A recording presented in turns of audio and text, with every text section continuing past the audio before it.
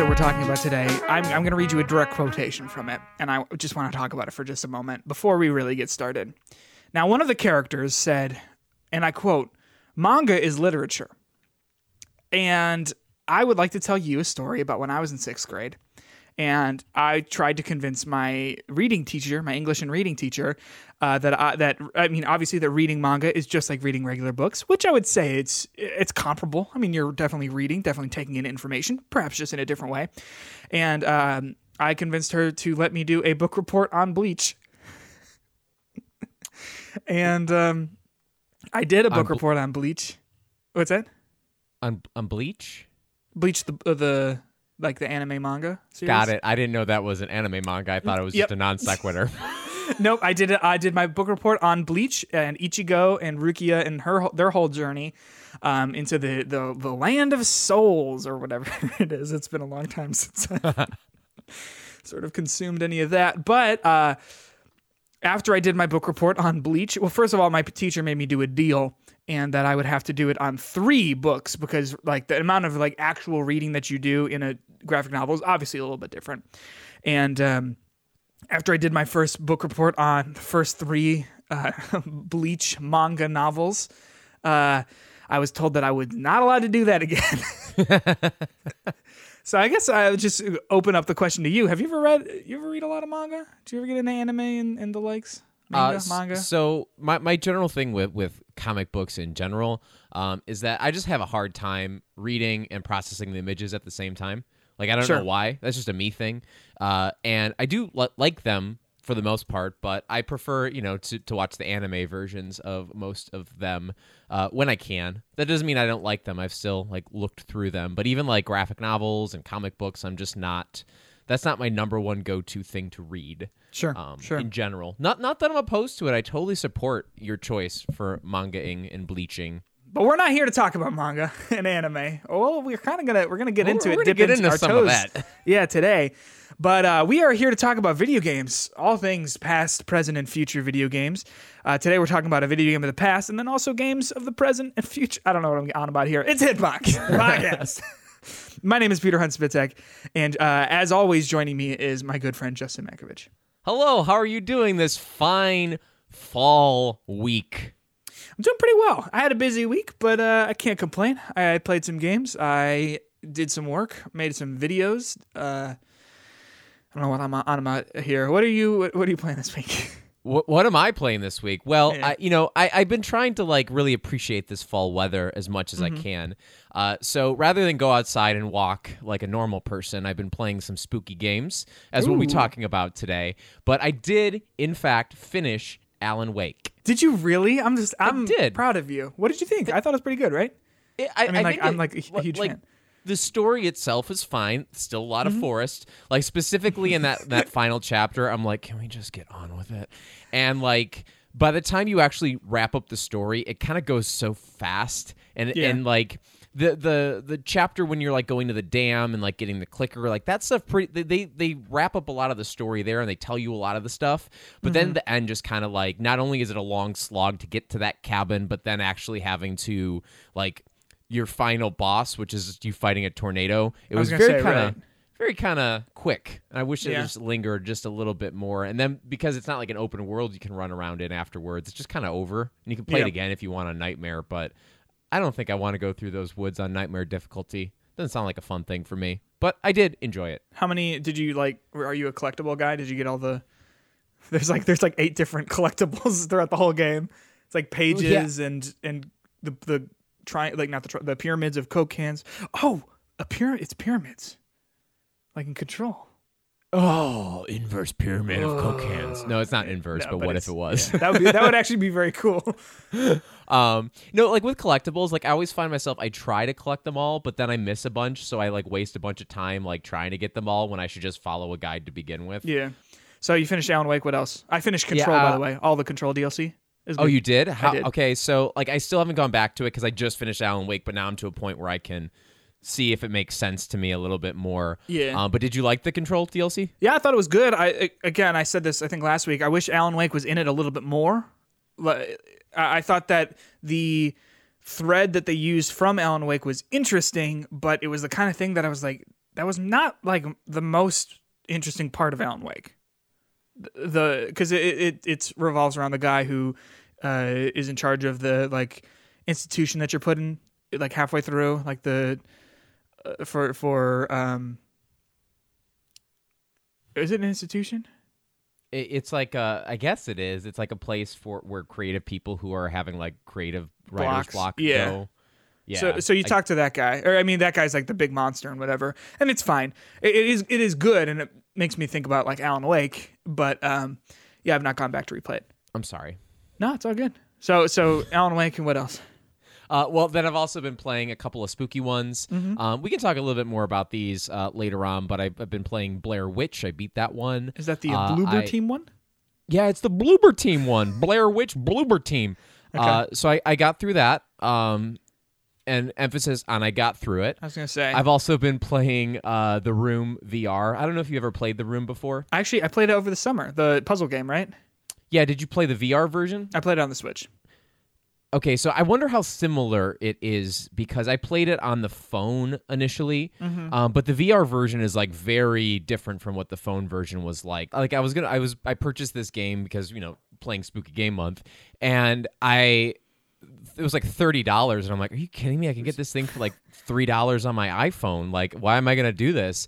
But then I did it anyway because I have no self-control, and then I start playing it, and it's like immediately different. Like, oh, cool. You have like different rooms that you are in. Like, you start off in a detective's office, and you're basically trying to investigate this missing person, and then like things start getting weird, and then you go to like a museum where there's a sarcophagus, and now I'm currently in a church. And I actually had one of the first times ever when playing VR that I had oh shit moment when I was looking at it, because there's this thing that you do that you look at these like crystals, and it's like, oh, it looks weird. It feels like it's beckoning me, and then you can reach out and touch it, and you get transported into like the same room, but you're like tiny, and you're like on top of the crystals, and you like look down, and it like feels like you're like on this little like platform thing, and I literally was like, oh no, God, I'm gonna fall. But I was like, wait cool. a second, nope. That's cool. Yeah, that sounds way different. That sounds way different than Switch. And then the final game I'm playing, which we can talk about later as well, is Hellblade. I've just dabbled in it, probably like an hour of the game, but been playing that one to get in the creepy mood. Awesome. How about you? I've been playing. I bought Hades. That's a solid game. I didn't know if I would like it. I didn't really like Bastion. And I heard a lot of comparisons to Bastion, but it's pretty great. I'm enjoying it immensely. I don't have much to say about it. I mean, I could talk about it a lot, but I think I'm excited to talk about other things this week. And then also, have you picked up Mario 35?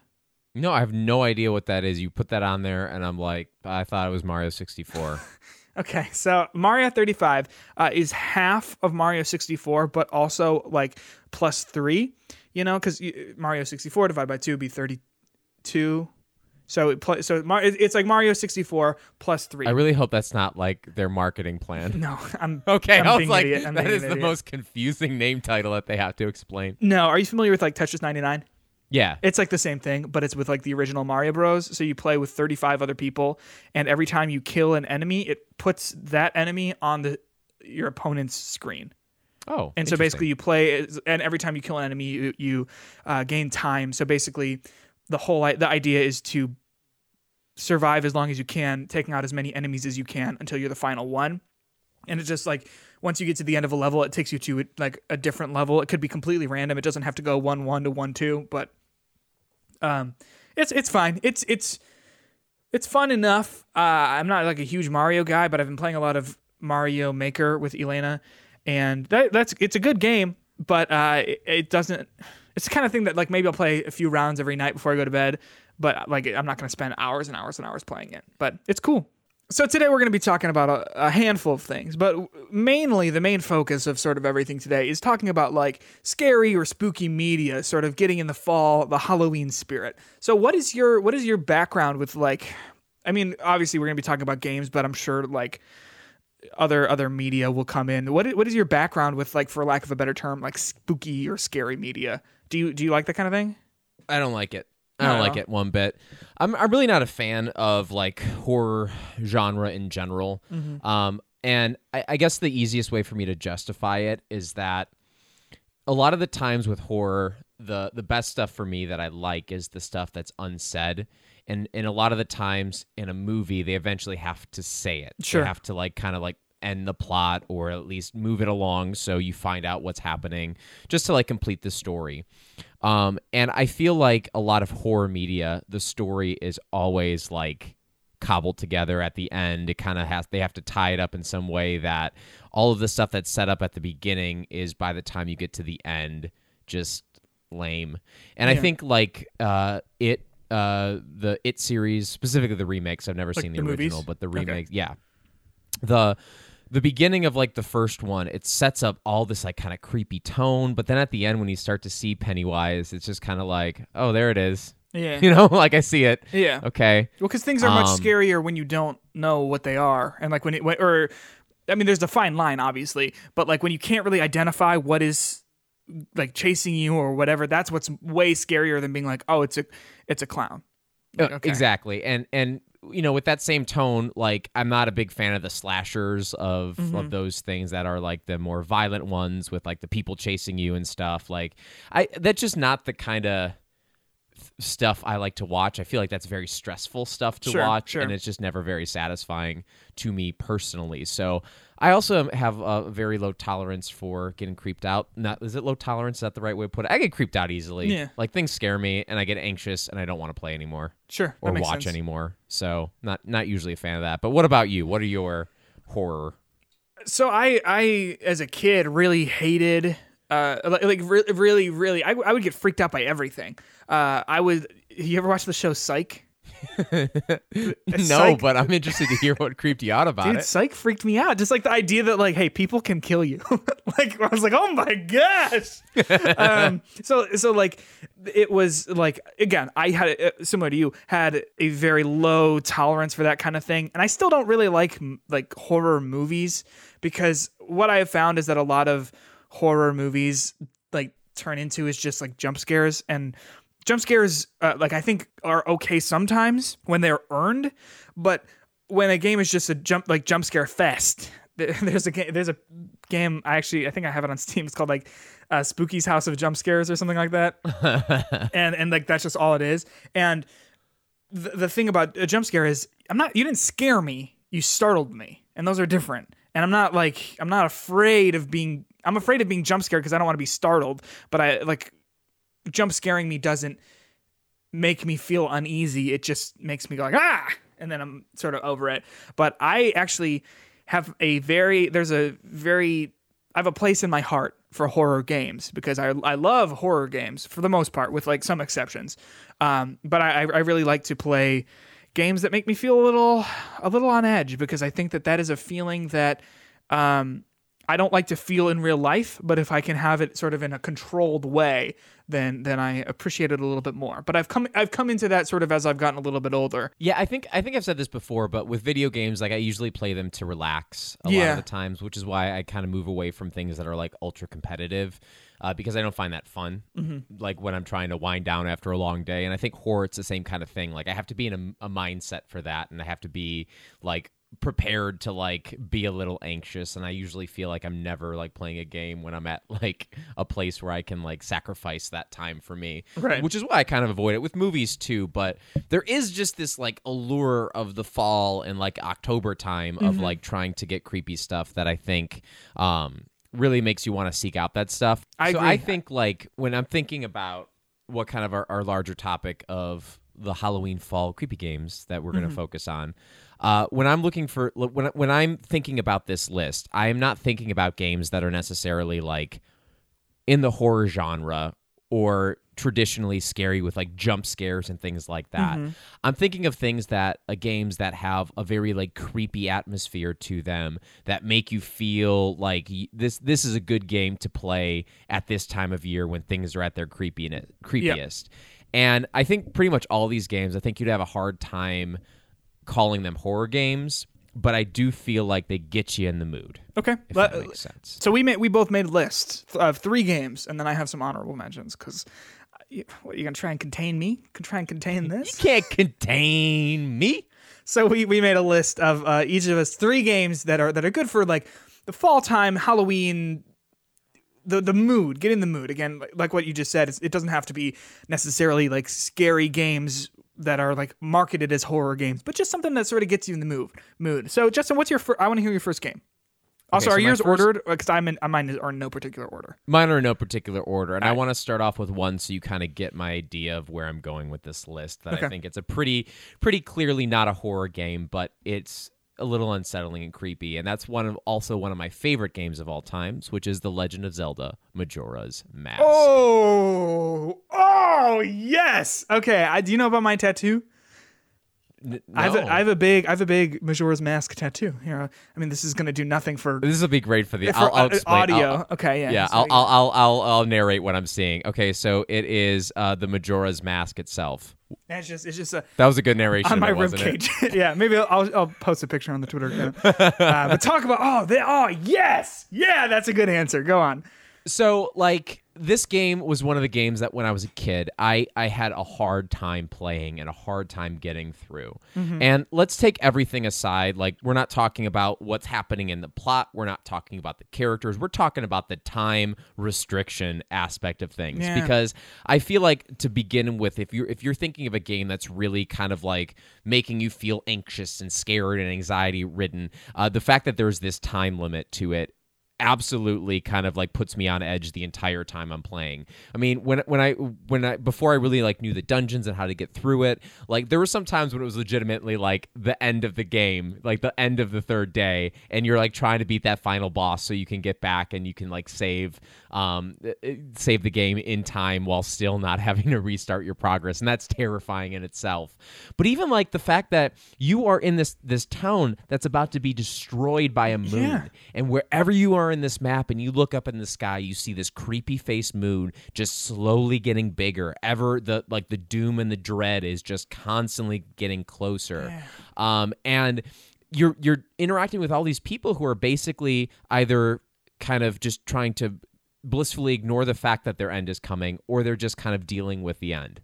And everywhere you go, there is something a little creepy, something a little unsettling, and the overall tone of that game is one of the creepiest experiences, I think, in video games, and partially because of the fact that when I played this when I was younger, but I still think to this day it's a very creepy game. I totally agree, and it is so in the like. Yeah, it's not a horror game, but I mean it's unsettling and dealing with the constant dread is totally right. I assume you've probably seen the theories on like this might even be like a game theory video, like one of the older ones, which is something to talk about another day. But but like the theory that like Link is in purgatory because all of the different the different areas. Link is dead and in purgatory because all the different areas are different parts and like the stages of loss and that it's so good, it's great, and that's the perfect answer. You won. You already won. I'm not even gonna do my list. Oh, that's a good game. And like when you're thinking about like if you're like, well, it's not a horror game. When you put on your freaking masks, like there is nothing creepier than that. And your like face gets all like scream. It's creepy, man. Well, and even all of the masks that you get from dead people who are like, please just let me, like I want to live like forever, kind of through you, which is, I mean, like dark and heinous like itself, right. You know. And even like the Majora's Mask is spooky to look at because it's really colorful, but like the eyes are so big and like, you know, unblinking. Oh, that's a great answer. Oh my gosh, I don't even want to say mine. I'll go for one. Left 4 Dead 2, and I say Left 4 Dead 2 specifically just because of my own associations with it. But I would say that you could probably cycle in either Left 4 Deads. Those games are. So they're not. They go from being like fun co-op shooters with your friends of shooting zombies. If you're not familiar, you play as 4 survivors in the zombie apocalypse, and there are 10,000 zombies that you have to get through. So you arm up with all sorts of different weapons and pipe bombs and pills and things like that to get through the hordes and get to these safe zones and safe areas. And it's fun with your friends when you're fighting the regular zombies, but anytime that any of the other like mutated ones show up, like the tank, which is this huge bullet sponge enemy that just flips cars over, and if it hits you, you basically die in one hit. Or the witch, who's a similar thing. She's like a woman who's not fully transformed yet, and she's like sobbing. Like it goes from having a good time with your buddies and playing, over the internet to being very unsettling pretty quickly. Just with those like the shift between like, okay, yeah, I can take care of 10,000 zombies by myself, no problem, to being like, hey guys, don't shoot. The witch is there. We don't want to scare the witch. Please don't shoot. Please don't shoot. Please don't shoot. Have you ever played Left 4 Dead?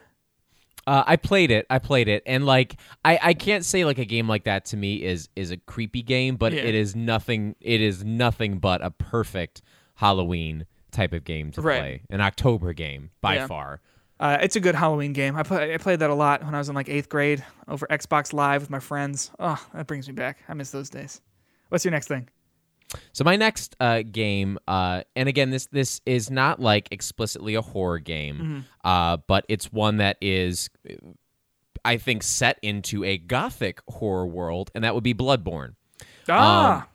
And I think even more than just Bloodborne, the funniest, when you're playing a Souls game for the first time, I find nothing to be creepier than that, because you don't know where you're going, you don't know what's around the corner, you don't know what big boss is about to attack you. But Bloodborne itself, it starts off exceptionally creepy, and it is set in a world that is like this horror kind of gothic horror, like Aldrich. Yeah, exactly. Horror. And you have like fuzzy werewolves attacking you and bloody dripping characters everywhere you go. People just like pursuing you and attacking you, and everything is super creepy with it. And specifically that first time, like, have you played Bloodborne? So when I got my PS4, that was one of the games I got, and I started it because I really like Souls games, and from what I understand about Bloodborne, it sounds like it would probably be my favorite.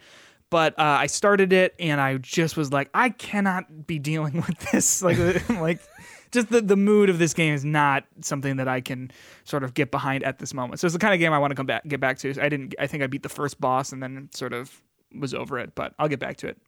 Yeah, and like just when you first go through that first town area, the first time you do it, it probably takes you quite some time as you're slowly moving toward forward in it, and like learning like the enemies and where they pop out and how to kill them. But then, by the time you're like an expert player, you can just like rush through it like it's nothing, and it kind of loses a lot of that creepiness. But the actual backstory of Bloodborne itself, I'm no expert on this lore or anything, but it's pretty like just spooky in general with everything that happens with the kind of like seeing things that are so unsettling that kind of drives you crazy slowly. And how the more I believe it's called insight, the more insight you have, the more things like the creepy and unseen things you can see in the world. And it just has this great kind of horror vibe to it that if you're thinking about the perfect kind of Halloween game, and if you've never played it before specifically, I'd definitely say you should open this game up, give it a chance. And then once you get to the Blood-Starved Beast, maybe you can turn it off at that point, because that's not a fun boss fight. Which one is it? I don't know enough about it. Is it like, where is that in the game? Because with my experience with From games, like From Software games, I've only completed one. I completed Dark Souls 3, and the rest of them I played until I got what I wanted out of them. All right, what's your next game? Your next creepy one? Until Dawn. That is maybe one of my. I think it's probably the best. Like, how would you even call it? Interactive movie game. In the David Cage variety. In the I'm trying to think of other ones. Just Heavy Rain, Detroit. Those are all him though. The Ellen Page one. You know what I'm talking about. These games that or like Telltale games as well, that really, really emphasize decision making and making choices, and the story and the acting performances as well. Until Dawn's great. It's if you don't know, you play as like 5 or 6 teenagers in a slasher movie, and they basically 1 year for like New Year's Eve or whatever, they were having a party, and they pranked these twin sisters so hard that they both fucking died. They run outside of like the cabin, and they get chased by something, and they both fall off the they both fall off a cliff and die. And so to commemorate that, their brother is like, hey, we're having all of us over again the same night for another party. And like it's Bohemian. It's Mr. Robot. Who's that with and Freddie Mercury from Bohemian Rhapsody, the actor. Oh no, I should know this. Yeah, Rami Malek. Yes, Rami Malek. Before he was super famous, and when he wanted to be in video games, and when he still looks creepy. Yeah, he does a great job selling it. But so it's a slasher movie where you play as all the characters, all the teenagers who, he plays the ones who go off to go have sex, and the ones who are gonna get, I don't know if anyone gets like. I mean, you have the typical stereotypes. Yes, the jock and your typical like basic horror movie caricatures. Yeah, so it's great, and I think the decision making is awesome, and I think that the way that they show what choices mattered is pretty cool. I talked about, I don't know if I talked with you about this, but when I played Detroit, something that I thought was interesting was that it wasn't really clear all the time when you were making a choice. And it was like, oh yeah, you picked up that thing. Oh, I didn't know that. I thought that was just what you were supposed to do. Yeah, you didn't have to do that. Oh my gosh, and this impacted all this other stuff. So what I do appreciate about Until Dawn is that it does kind of let you know, like, hey, are you gonna really want the baseball bat there? Think about it. Think about if you were to want to grab the baseball bat, where would you want to put it if you perhaps needed it later? So it does a really cool job of like letting you know, hey, you just did something that was important. Remember that. So what's your third game? All right, my third game. Hey, real quick, go play Until Dawn. It's very good. Oh yeah, please play Until Dawn. Actually, play all these games. These are all stellar games. Well, this next game, I don't know if I can necessarily recommend that everyone plays. Oh, uh-oh. What is it? It's one of those, like, if you like it, if it looks like you like it, then you should play it. But if it doesn't look like your cup of tea, don't play it. And that game would be Death Stranding. Okay. Let me tell you about Death Stranding. Death Stranding is a very confusing, complicated game in which I'm trying to sit here explain what happens in this game when there's really no way to do it. But I guess the way to describe it, it's like what's going to happen if the Postal Service shuts down. It's very topical. And then the internet shuts down. And then we have to come up with a way to still deliver items and supplies from one point of the country to the next. Mm-hmm. So we basically have guys who strap all this garbage on their back and they walk from one place to another. Now, while in itself a mail carrier game is not the creepiest, this is also a Hideo Kojima game, and it is creepy, weird, unsettling, and downright confusing at times. So, without getting too much into the crazy lore, there are these certain sections that are infected with these like dark presences that basically are only visible by their little hands in the ground, kind of like this like inky kind of stuff. And you go in these places and you usually have to get a bunch of supplies that are there, usually important for the plot or whatever. So you basically have this little like chirping thing on your shoulder that like chirps in the direction of where these figures are. And it's chirping as it tick, tick, tick, tick, tick. And then if you get closer, it goes faster. Tick, tick, tick, tick, tick, tick, tick. And then it like points in the direction of where they are. And you have to like basically hold your breath and like sneak past these people. And when you're actually doing the sneaking and you're actually trying to avoid these like shadowy invisible figures that you only see their little hands for, it is super creepy as you're just going through this world trying to avoid those things, and you never know when they're going to appear. Like you can just be like on a bike, like just chilling, like a motorcycle, not like a little Schwinn, but like a motorcycle. You could be on a motorcycle, and all of a sudden, like the storm, it starts storming, and you get that thing, and your little tracker starts like going on your shoulder, and then you look at it, and you're like, uh-oh, we're about to do this. And then you have to stop and you have to like crawl through the area. And it's just super creepy. And the story itself, you're always asking like, what is happening in this game right now? If there's like something off, I don't know what that thing is, but it's so Hideo Kojima, I guess is the best way to explain it. And there are these like really highlight moments when you are basically fighting against the Mads Mikkelsen character, who's also already a creepy looking guy. Well, but basically, hold on. Yeah, what's up? What you got against Mads Mikkelsen? I mean, think of the roles he plays. He's usually wearing mascara and doing creepy stuff. All right, so he's you've described Doctor Strange. And Death Stranding. Okay, And while not mascara, it's blood in Casino Royale. okay, yeah, and he's Stuff is coming out of this man's eyes. yeah. That's his number one acting trait. You look at his resume, it's like kind of like dramatic actor eye seepage. Yeah. Okay. Okay, go on. Sorry. So you have these parts when you are going against him, and basically you are put into these arenas that are to simulate different wars. So you have like the Civil War, World War I, World War II, Vietnam War, whatever, and he's like this like army person who has these like creepy skeleton people that are following him, and you have to slowly pick off the creepy skeleton people to make him vulnerable so you can attack him. And the whole time you're in this war zone, you hear booms and bams everywhere that you're going. You're trying to sneak around and you're trying to shoot this guy, and it is just overall creepy, but the way it's done is so great. I was almost thinking of putting Metal Gear Solid 5 on this list because there's plenty of moments in that game that are like exceptionally creepy, Sure. and have this like weird tone to them. But I think ultimately that game kind of like just dies near the end in terms of its overall story. That the whole thing is not consistently creepy. Where Death Stranding, it's any moment you can be suddenly attacked by a giant squid ink whale that you have to like run away from. Sure. Interesting. What's your final game? So mine is a Hideo Kojima production. It's called PT. Now I want to talk about PT Weird. as being the single. Okay. PT is straight up fucking cursed. I can't even talk. Like, okay, PT.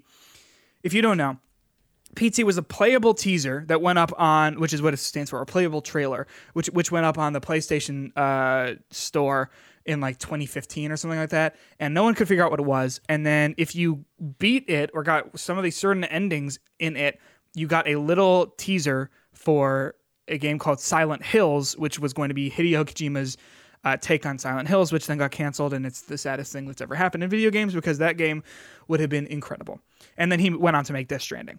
So PT is seriously like book, movie, game, whatever, the single scariest thing I've ever, like literally ever experienced. It is, you play as this person. It's kind of unclear who you are. You are going through this hallway in a house, just a regular hallway in a house. And on the radio, there is this horrible, horrible, horrible radio story going on, basically talking about this man who shot his pregnant wife. And it's very upsetting. It's very unsettling. And basically, you get to the end of the hallway, you go through the door, and then you end up back in the same at the beginning of the hallway again. And you do it again and again and again, and things change. And you're followed by these ghosts that are fucking horrific. Like talking about it, I'm getting kind of like uncomfortable right now. It's extremely upsetting. And the saddest thing is that you cannot really play this anymore.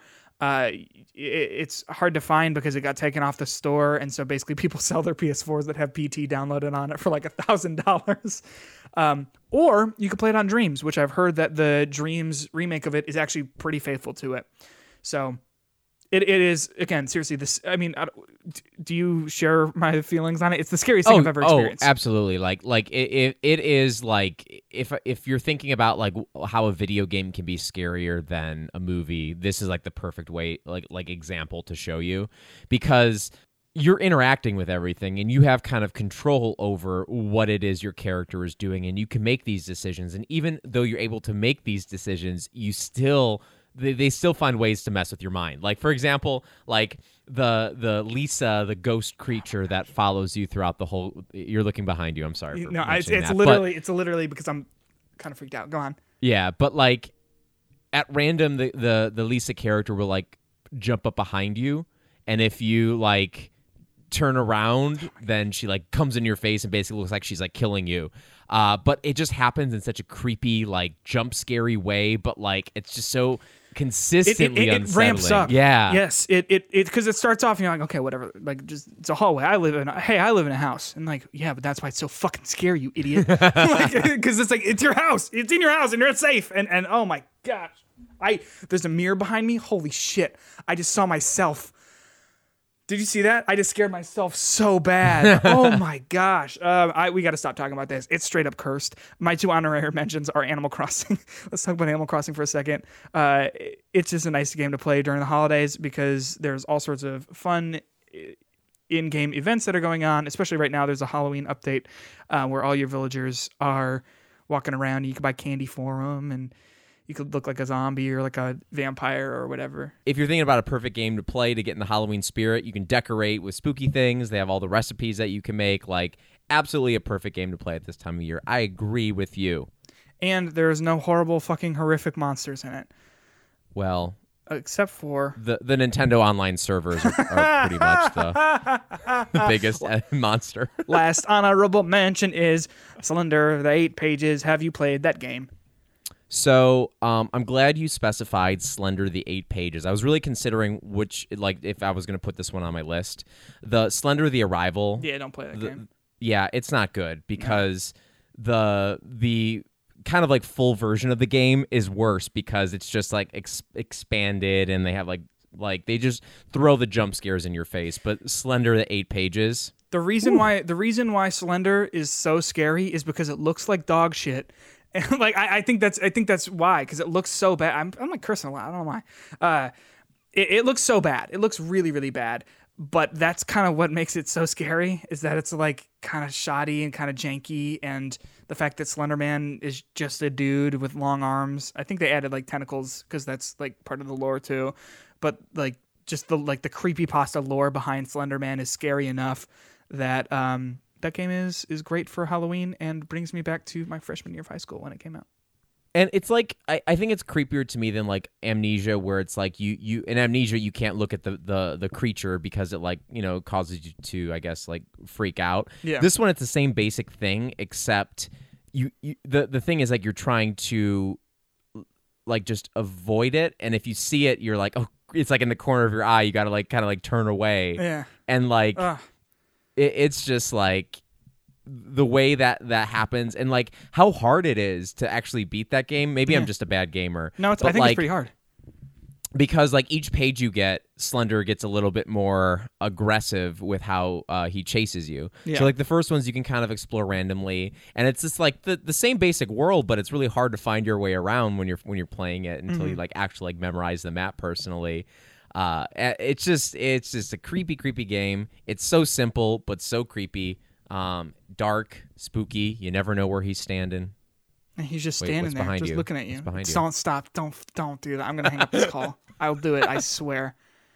So all that said about horror, Justin and I were trying to come up with a spooky game to play together, or I'm not together, but to play both of us individually in our separate homes because social distancing is important. Please wear your mask when you go outside. I'll die on that hill. Please don't mention dying in hills and masks and Silent Hills and spooky and horror. Don't touch that dial. That's from PT, remember? Like the scariest part of that game. Yeah. Okay, anyway. Too many scary things. We decided that we were going to play a game. I think you brought it up because it's easily digestible, very quick. Doki Doki Literature Club. Now, hold on. What, is this a horror game? Kind of. It's kind of listed that way on Steam, if I'm not mistaken. And it certainly gets into some of those horror. I would say that it probably fits in the horror genre with a big asterisk next to it. You've never played this, is that correct? So, okay, I don't remember if it was me who suggested this for you, but like when this came out, I heard that it was like one of those things, you got to play this. So I bought it, and I was telling you about it, I think, that it was a horror game, and then you got it. So I played but I never finished it. Did you start it? I started it. I got like an hour and some change into it the first time last year. Got it. Okay, so I played it when it first came out because my roommate at the time was like, "You got to play this game." I was like, "I don't think I do. Like, I think I'm okay." Just because I was like looking at it, and it's like it is basically an anime dating game with a twist. Which, by the way, we're gonna spoil two things. Full spoilers, thing one, so spoiler warning. Second thing, content warning. If you are maybe don't want to hear or talk about things like self-harm, mental health issues, depression and suicide, then maybe skip to the end of this particular episode. Thanks for listening. We'll catch you next week, and we won't talk about that. But Doki Doki Literature Club is like an anime dating harem game with a twist to it, and the twist is not immediately apparent until like halfway through the game, which when we talked last week, you were like, yeah, it's like 4 hours, right? And I was like, I thought it was like 2. Oh, no, it's 4 hours. I was totally mistaken. I was going to try and play it. I was going to play it in one sitting because that's what I thought I did last time. And so I played it all yesterday, and I started it, and I was like looking at my playtime. I was like, oh, 4.5 hours? So I did play the whole thing yesterday, not in one sitting because that's like, it took me, 4 hours or so. But so I've played this game before. So you'd never played this. Were you familiar with like anything? Like, what did you know about it going in? I heard it was a horror game. Okay. And that's it? And that you should play it. And I was like, okay. And then I downloaded it. And then the first playthrough, I'm going to be honest with you. Yeah.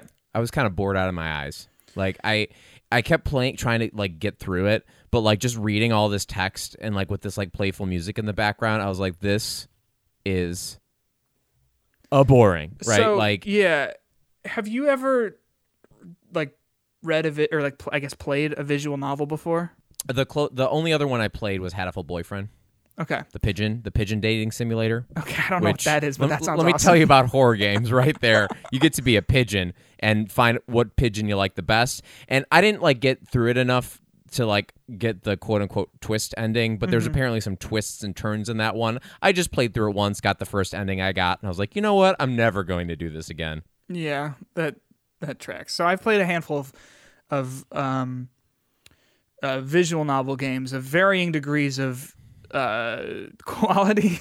Oh, you made me fucking play 2 hours of Kotodama Fuji something. It was the 7 twists of bullshit.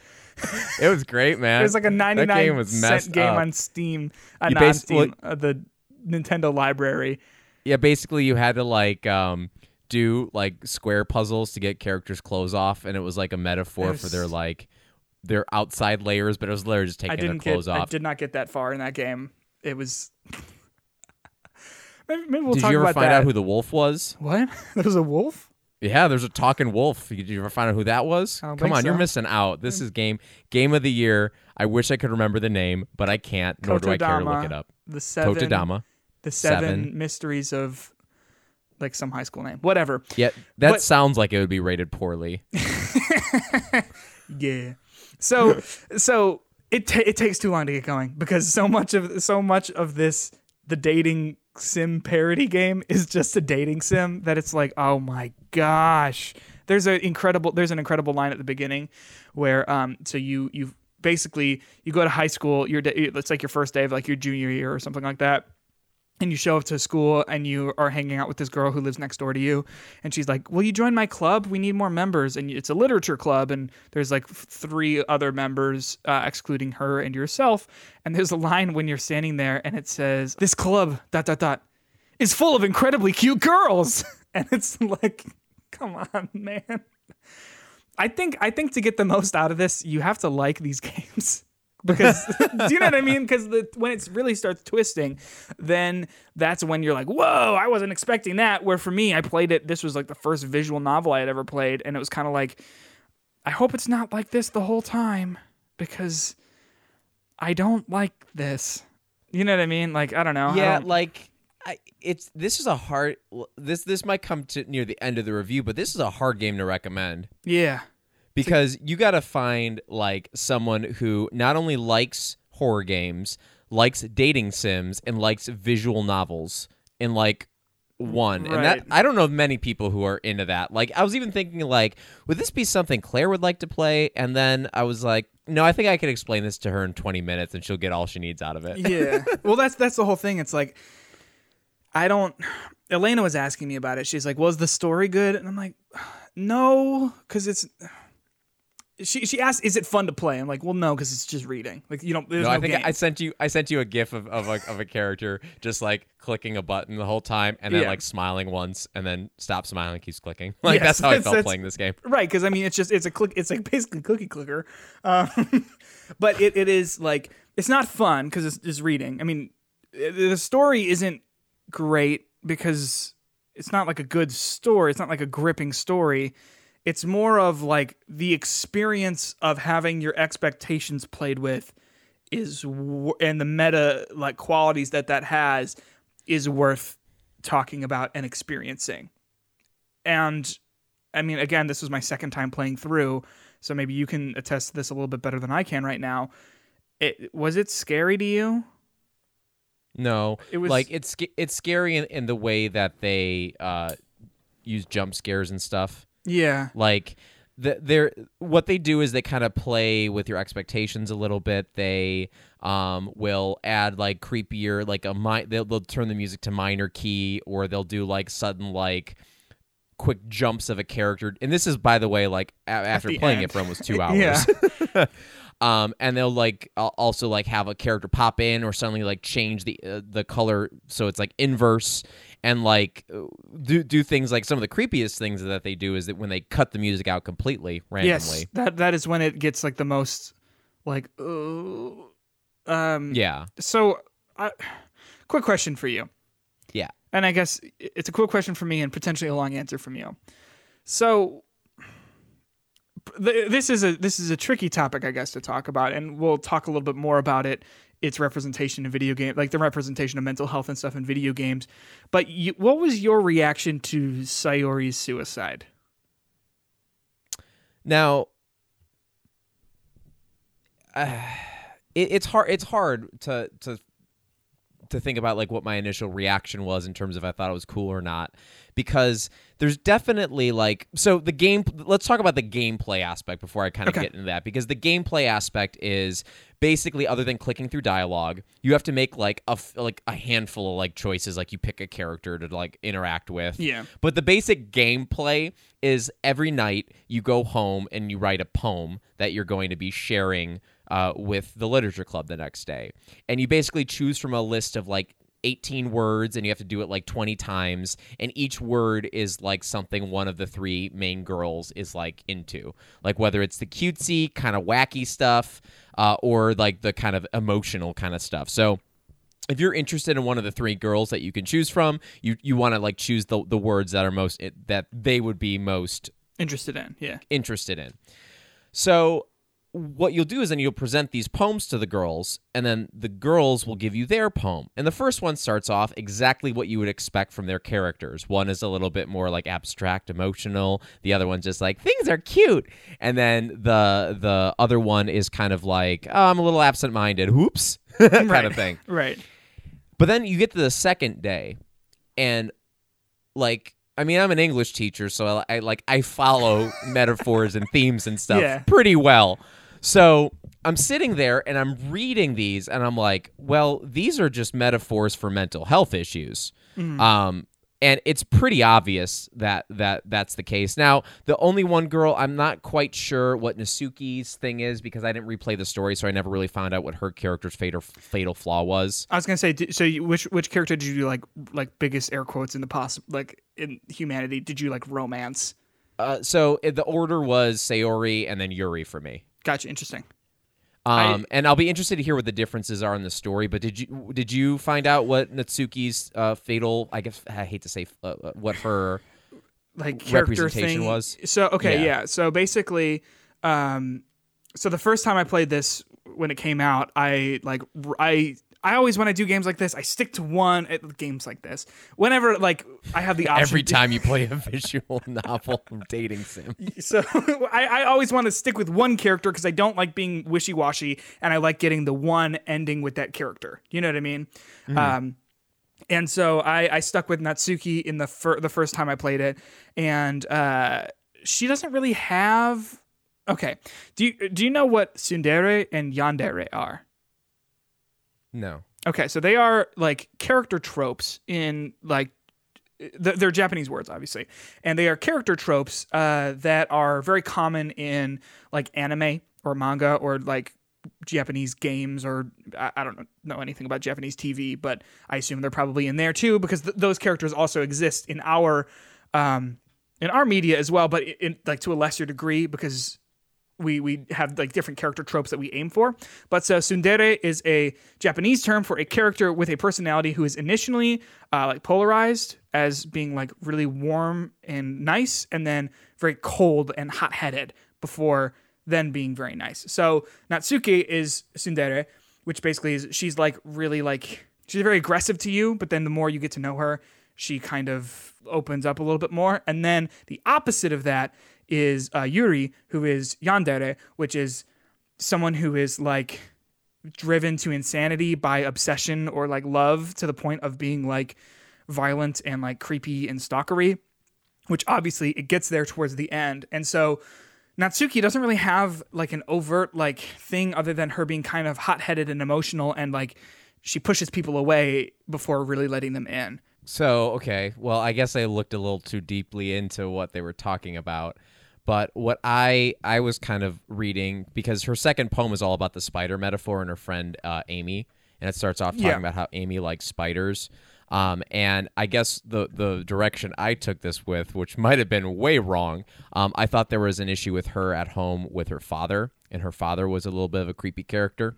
And she was just trying to like cover all of that up and like kind of ignore it. And it was kind of like, that's where I was going with it, but I guess I was looking too deep into that. I mean, I have no idea. It's been so long since I played it. I didn't. Yeah. I remembered like the big moments, but not like a lot of that like individual stuff. Yeah, no, and I think yours makes sense because like even with the spider poem, she's like someone who judges people too much at first instead of like letting them in. So I'm gonna take the gross home life equation out of this with that. But anywho, so you have those poems on the second day that really start to kind of get into these characters' minds about what's wrong with them or what's bothering them, I guess is the better way to put that. Yeah. And so then it becomes very clear that they are all dealing with some deeper issues. And then once we start to see Sayori kind of like change a little bit, and then when you start showing her affection, then it becomes like, okay, I think I see where this is going with this character. And then how it's like a weird situation where you kind of like interactions with her. She's like, I don't necessarily like, I don't want you to like waste your time on me and spend your time here anymore. Yeah. And then eventually you have to make a decision if you want to be with the girl who you invite over to your house or if you want to go to her. And that choice, no matter what you choose, ends with the same thing with it. But I could kind of tell like either one of these answers is not a good one. Confessing my love for you right now when you're in this vulnerable state, not a pro move, friends. No. Not a pro move. But also saying like ignoring her and moving her off to the side would also be kind of a bad solution for her. Right. So I kind of called that coming from that interaction when you first like go to her house on that Saturday when you invite the other person over. Yeah. And then when she didn't show up, I was like, oh, I know where this is going. Yeah. And then obviously she's in the room and she's hung herself. I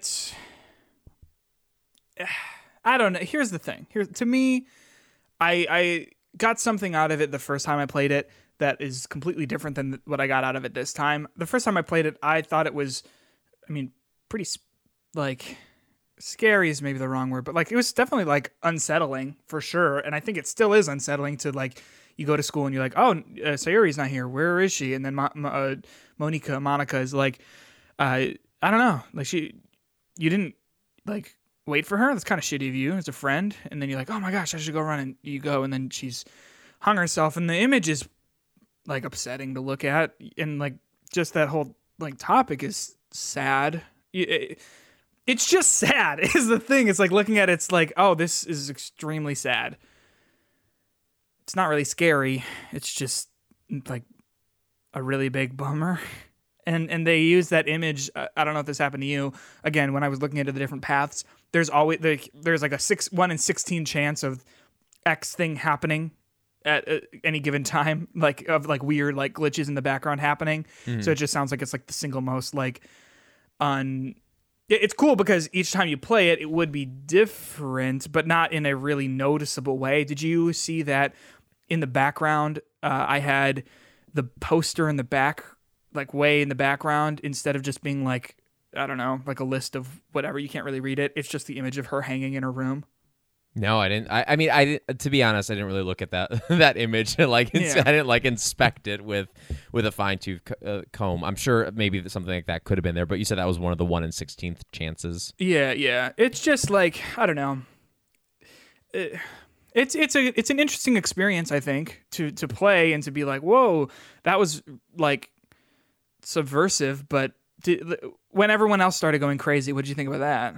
So I think that's when it starts to get creepy, because after that first initial, once Sayori kills herself, then you like go and play the game again, and that's when it starts to get really messed up, like obviously messed up in terms of like the sound changing, the music changing, Yeah. the weird like redacted text with like stuff over that.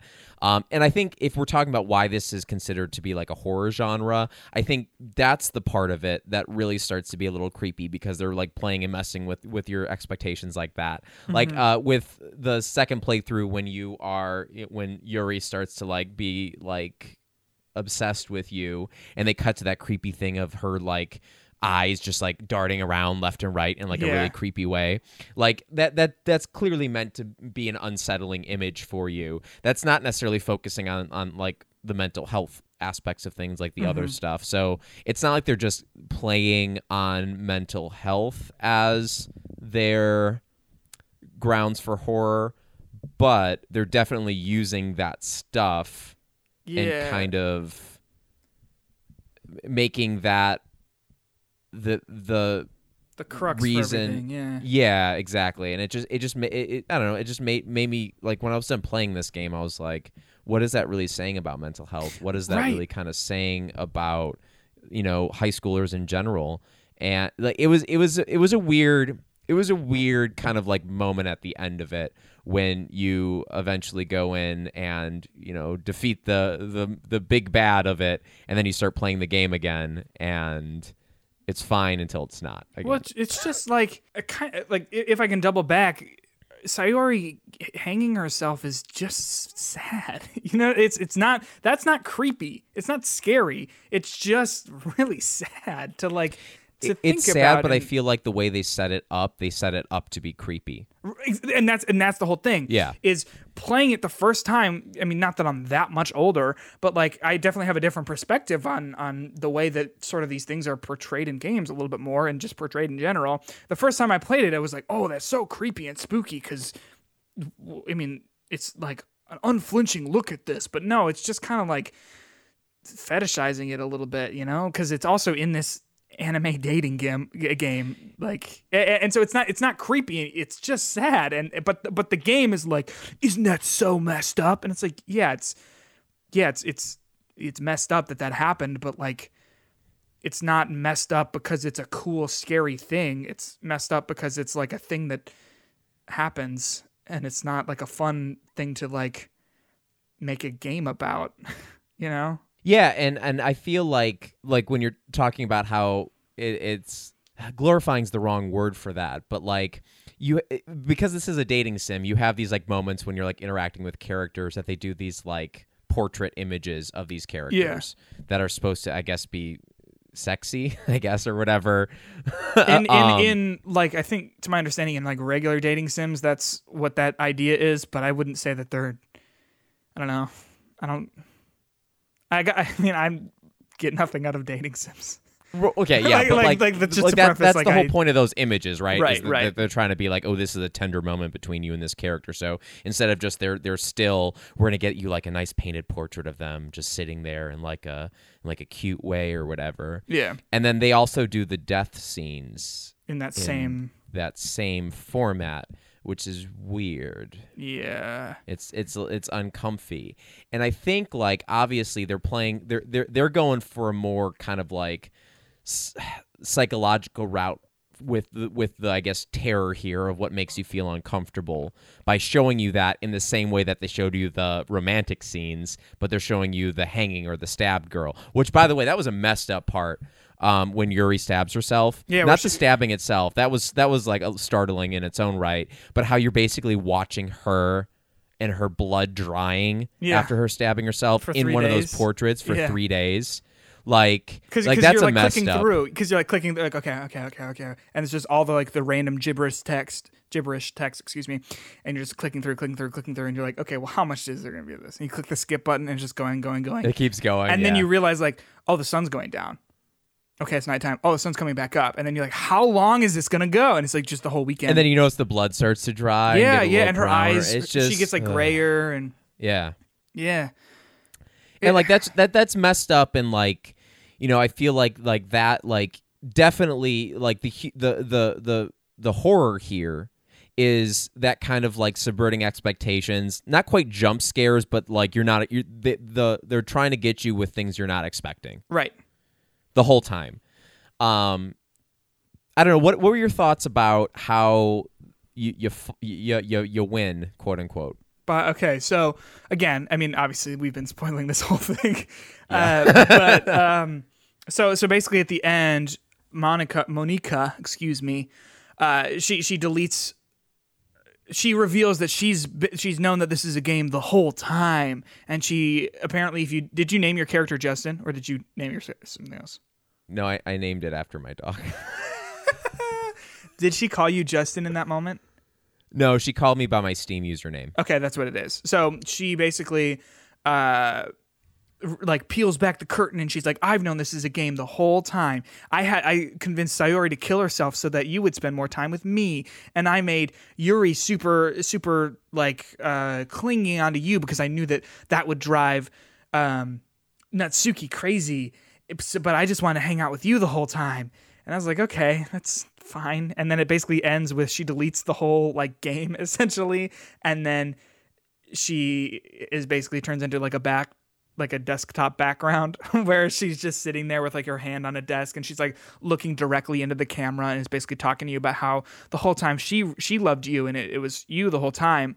And then she like, again, looking into the camera is like, and this is how I deleted the characters. I hope you would never delete me by going into the Steam page, going into the browse, whatever. Like, and so the idea is you go into the application and you delete her character. And then from there, the game resets at the end, and there's just a little bit more, and she deletes the whole game after that, realizing like, oh, this can never be good. But what did I think about it? I mean, the first time I played it, I was like, whoa, that's so crazy and cool. But this time I was like, okay. I think that there have been a lot of other games that did meta stuff a lot better and a lot cooler, and that might just be, you know, recency bias or whatever you want to call it. But I felt that the game did not land with me basically at all this time around. But I also think that that's because I don't think it has basically like any replay value, because I mean, literally, like, and to go off of that, you're so right, because literally once you're done with the game, they're like, you got to uninstall this game and reinstall it again to play it. Yes. And I mean, yeah, because there's no game. I mean, it's just click. You just click, and that's fine because that it's a book basically.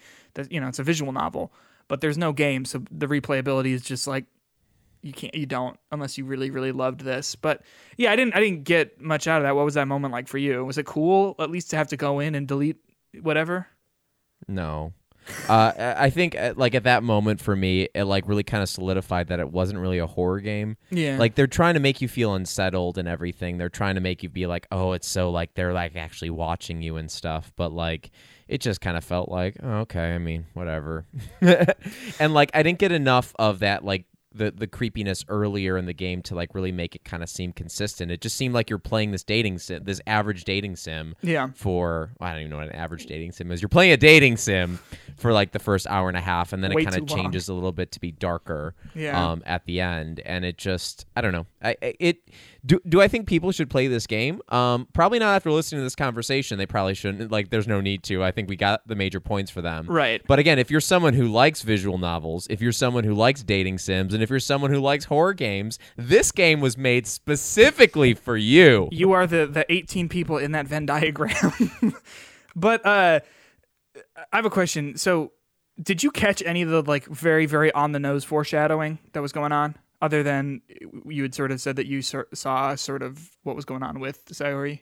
But like Monica she's talking to you about Yuri, and I wrote it down. Where does she say this? It was something about how you find out, again, kind of in a gross way, that like Yuri like cuts herself, and that is not, I don't think, handled very tastefully.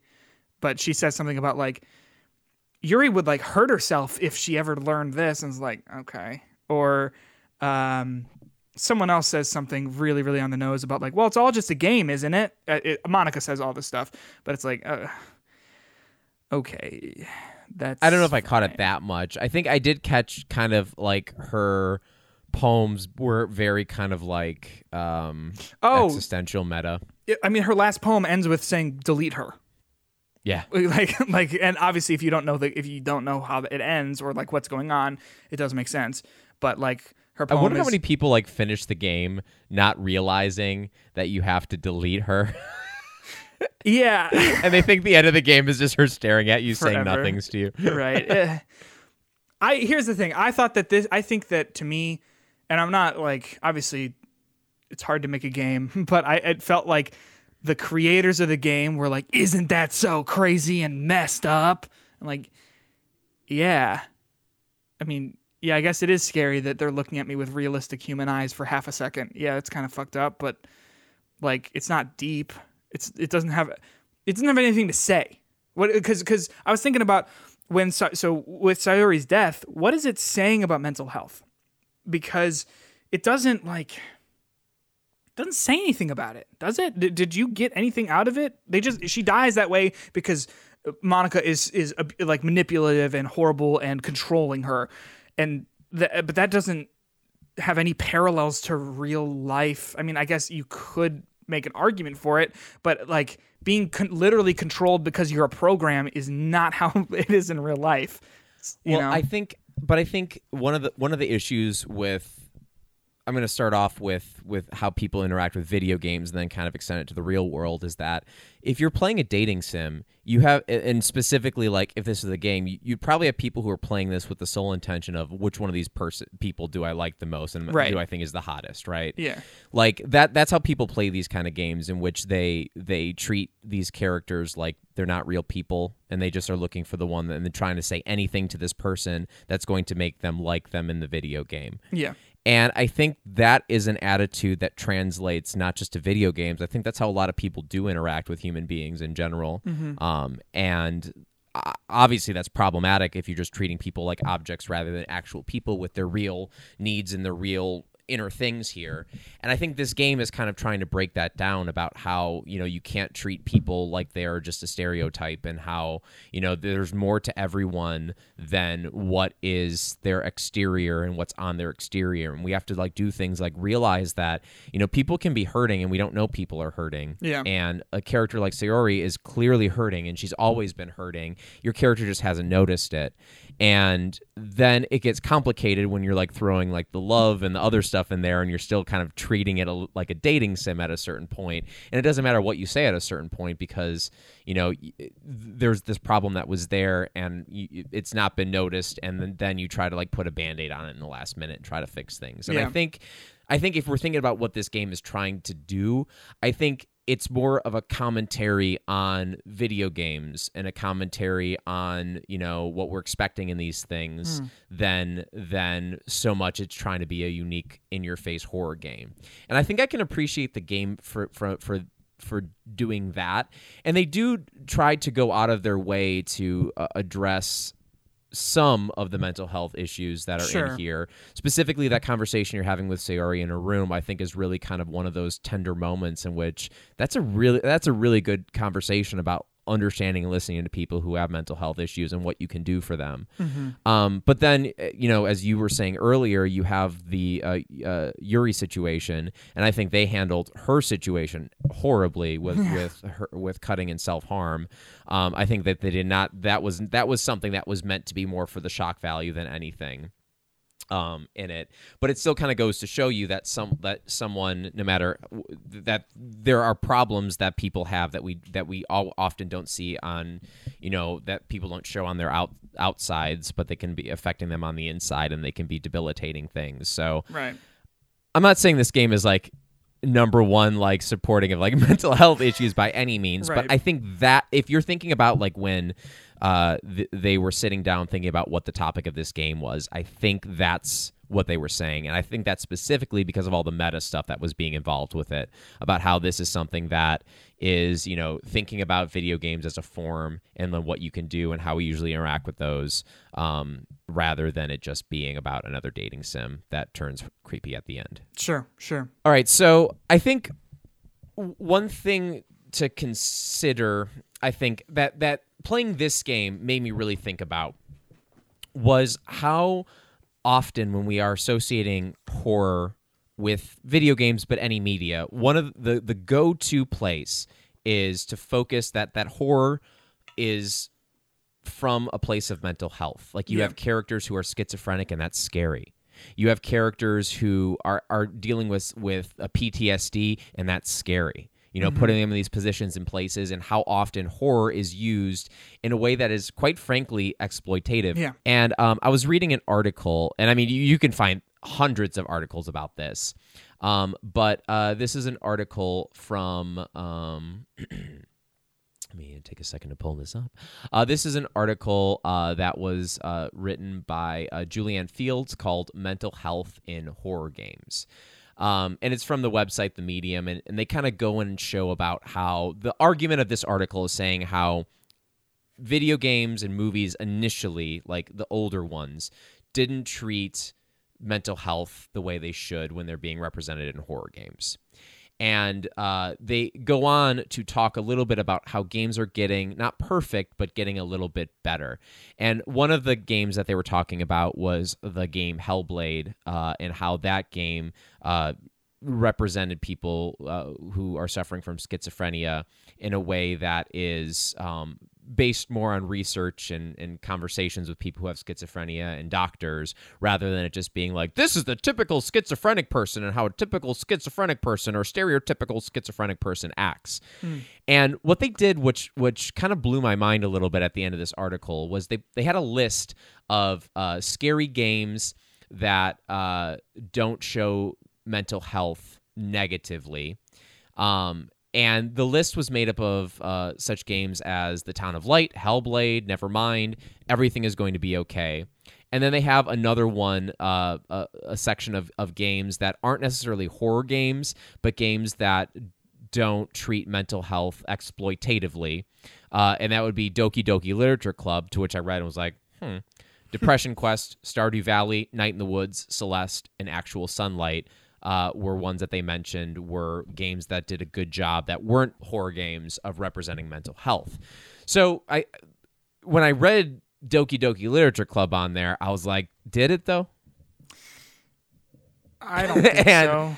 And then I was thinking about it, and I mean, in our conversation, I think, they are addressing stuff that people normally don't talk about, but then they're still kind of making it as the horror or the shock value for this, with characters committing suicide, which is deeply unsettling, and I don't know if that's necessarily representing those mental health issues correctly. But I think in general, what are your thoughts about horror and how horror represents mental health? Like, is this something that is problematic, or is this something that, people just overthink? Yeah, well, of course it's problematic. I think anytime you use anyone who's different or not what... I think that anytime you use anyone who's different as a common scapegoat for being the villain or being scary, it sucks. I mean, we, in all media, in all stories, there has always been a history of that with... not even just with people who have mental health issues. I mean, you look at non-white people or non-straight people or things like that. Those always end up being the villains, or at least traditionally have commonly been the villains. And I think that there have been many steps that have been made in positive directions for that. But when you look at a game like Doki Doki Literature Club, you have that great conversation in the bedroom with Sayuri where you're like, listen, I'm learning about this for the first time, so it's going to take me a second to get it, but I'm here for you. And I might not understand exactly how you feel, but I know that I can be there for you, and I want to be there for you. And it's like, wow, that's exactly how you should talk to people who are revealing that sort of information to you. But then literally not even 10 minutes later, It's like, how fucked up it is that she killed herself. And it's like, come on, like pick a side here, you know? Because you do look at games like we mentioned Outlast earlier in the episode about like, it's just the whole game is like, how crazy are schizophrenic people and how crazy are these people who live in the asylum? It's like, come on, like it doesn't do anything because they're just people. It's just like, I don't know. I think it's hurtful and I think it's bad. I think it's an easy way to try to scare people because it's all about like things that you're not familiar with and kind of going in areas and trying to explore areas that you don't know. Yeah. And they do it in just such a surface level, stereotypical way that it becomes, I mean, even if it's scary or not, that's not the point. It's just kind of creating these stereotypes and perpetuating stereotypes for mental health. Yeah. And I think from my interpretation of playing Blair Witch, to me that game was not scary. There was a couple moments that near the end they kind of have like a very PT style House of like horrors type of thing when you're going through different doors and things are popping in and there's a couple of jump scares in there. But the game is essentially you who you're basically looking in the woods for a lost boy. Mm-hmm. And you're with your little German Shepherd dog and you're just trying to find out where this boy is. But then it's in the first like 30 minutes, it becomes clear that you are suffering from PTSD from something. And it just started to become something that, from the very beginning, horror was being brought from the idea that this person was suffering from PTSD, and it wasn't in a way that was either effective for showing what PTSD was or really effective for kind of dealing with horror either. And it just became this, like, as I was playing it, I'm like, you're really swinging and missing hard on all of these aspects. And I almost left that kind of being like, PTSD is a real issue, and I feel like you're just using PTSD in the most stereotypical PTSD type of way. I personally, sorry, go on. Oh no, and rather than actually saying something about PTSD or trying to have this character grapple with this in a realistic way, and the way the game ends without spoiling it, basically it's just kind of, no matter what you do, doesn't necessarily matter with your character and what happens with it, and it just kind of like, if you're going to include something that's so real, why say nothing? If that's how you're going to, if you're not going to say anything about it. That's like, personally, I'm sure that there are stories that can be told using mental health in the horror genre, but I really haven't seen anything that has done a good job with it.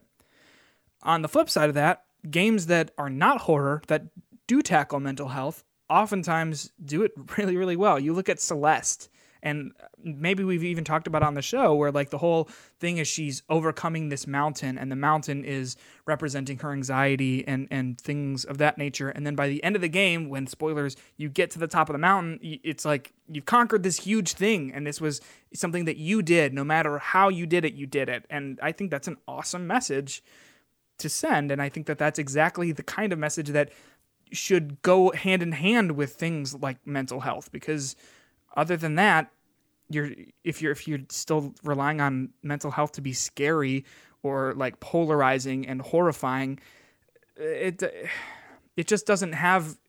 If you're trying to say something profound about mental health, I don't know if you can do it by using horror, because it's like at the core of it saying like, this is scary and weird and you should not like this. So kind of putting like a nice little period on this conversation. Yeah. One game that has been both critiqued but also applauded for how it handled mental health was Hellblade. Sure. And so your main character, basically the plot of this is that you are trying to return your husband's dead head and bring him back to life by basically going to the land of the dead. And I believe it's set in like Norse mythology, so they're saying things like Midgar and where's Thor from again? Asgard. And I'm like, I get these things. I get these references. I'm good. but like the character is schizophrenic. And it starts off with them saying you should play this with 3D headphones, and the whole time you're playing, you hear voices in the background, like different voices, like saying things to you, and like, things like "turn back, why are you doing this?" Blah blah blah. Like as the whole game is going on, and one of the first credits they show you was mental health advisor, and looking into like this game, while the creatives are not suffering from schizophrenia who made this, they did a lot of research with talking to doctors, people who suffered from schizophrenia and everything like that, in order to try to represent this in a way that was pretty accurate. And there's actually 2 doctors who played Hellblade, and they reviewed it. And they said... Ninja Theory's effort here is remarkable for the extent to which the studio solicited, retained, and followed the advice of professionals in the field and consulted advisors who suffered from similar conditions. Thus, the game aspires to a more faithful and honest depiction of an oft stigmatized mental illness, a depiction that may yield positive effects as an educational experience, given the increasingly ubiquitous hold immersive video games have on the public. This game may also aid in the education of mental health professionals who strive to understand their patients' perceptual, emotive, and cognitive experience as much as their neurochemistry. And the reason this quote stuck out to me is not only are these doctors talking about this and having played this, but video games are a medium that give us such a unique and creative ability to get into someone's head and experience life through someone else's lens and perspective in a way that, if done correctly, can be amazing, and can be helpful, and can be informative. And that's not an easy thing to ask a lot of people to do, but it is something that makes video games way more unique and way more powerful than just an average movie or a TV show or something like that, to actually experience this stuff and create this stuff. And Hellblade, even though I haven't finished it or beat it, to hear that time went into trying to make that game as true to people who are schizophrenic as possible, and all the thoughts were considered when going through this. I think whether or not people like it or they don't like it or think it's accurate or not, their intention was to try, and their intention was to try to represent this. And I think intentions are just as important with anything in video games. And even if something like Doki Doki Literature Club doesn't necessarily do it, I would hope that games have the good intentions in mind when they're trying to display this stuff. I agree. And I think that puts a lovely little bow on this conversation that we're having. So, hey, thanks so much for listening. We really do appreciate you listening. It really does mean the world to me, and I'll speak for Justin here. It means the world to him as well. Oh my gosh, we didn't even do your hitbox sound. What is it? Is it a box of nerds? It's a box of nerds. You want to know why? Because you a nerd. Well, no, well, yeah, but it's not that. It's Halloween, so you got to get your candy. So I opened it up and... That's audio poison right there. Just listening to someone chew. That's pretty horrific. You can sign off now if you want. Yeah, okay. So thank you. Again, thanks for listening. If you want to share it with a friend, that would be really cool. You can follow us on Spotify or on Apple Podcasts. And if you would be so kind to leave a review, that's how these sorts of things get visible to people who have never listened before. You can also follow us on Twitter. That's at HitboxPod, or send us an email at hitboxofficialpodcast@gmail.com to let us know what you thought of, what your best, Halloween fall time games are, or what you thought about Doki Doki Literature Club, or if you have anything to add to the conversation surrounding mental health and games. That would be choice. Do you have anything else to? I have a few more nerds to eat. All right. I think that's going to do it for us here. And we're always remember, I've got to sign off. Are you ready for the sign off? I'm ready. Always remember, old games are old. Later. Hell yeah, they are.